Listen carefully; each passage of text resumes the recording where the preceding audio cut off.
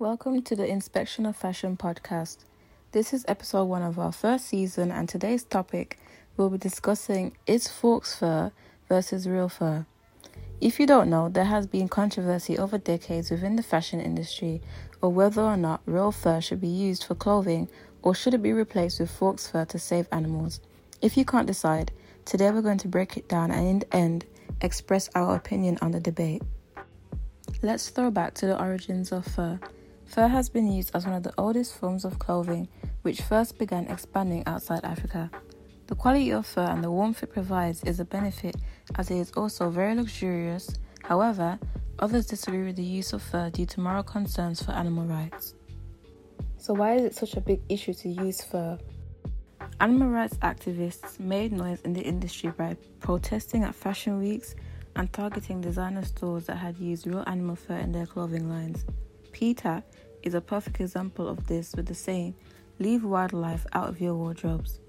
Many brands have banned the use of fur such as Gucci, Versace, Burberry, Armani, Michael Kors, Ralph Lauren, Vivienne Westwood and many more.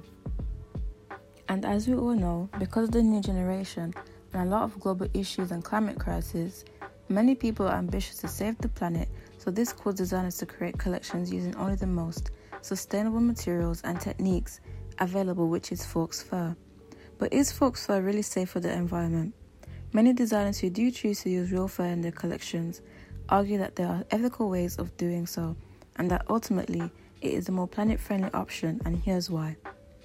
The future needs sustainable solutions, and using natural fur instead of fake fur is one of the answers to combat the challenge the fashion trade is facing. Real fur is a natural material that decomposes into the earth without harming the environment after use, rather than plastic fibers from synthetic products which can end up polluting our water. It is said that the average lifetime for a garment is estimated at 2.2 years in the UK. Expanding the life of clothing by a time as small as 9 months can significantly reduce its environmental impact. Real fur is a lot more durable and can last for decades. Which means the big question is, do you know what you are wearing and what it is made of?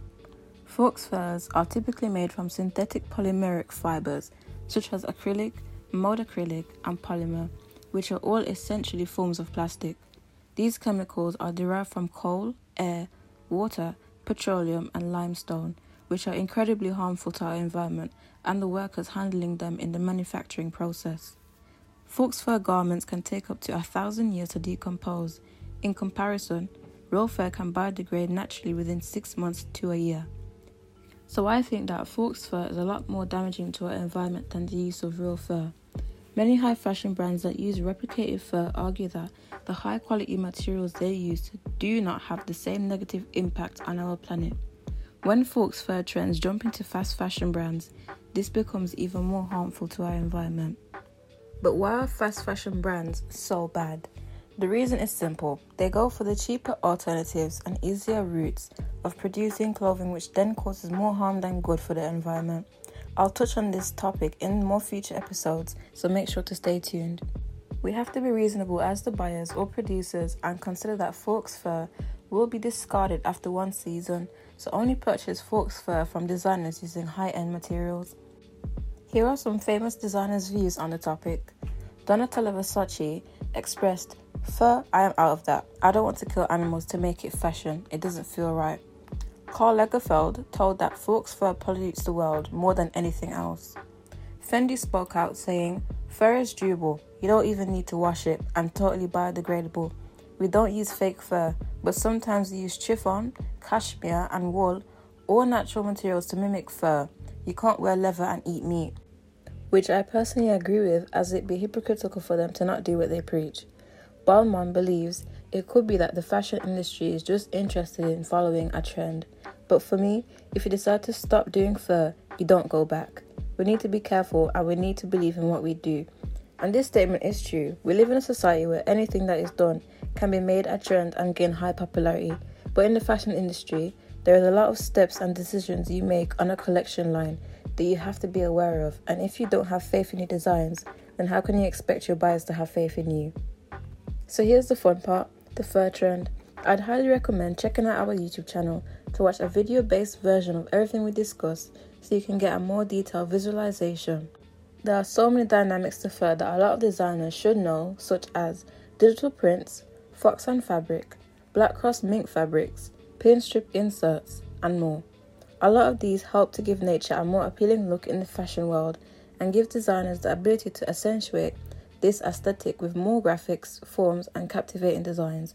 Having the technique to drape and meld different fabrics, textures, and volumes to create a luxurious piece takes a lot of experience.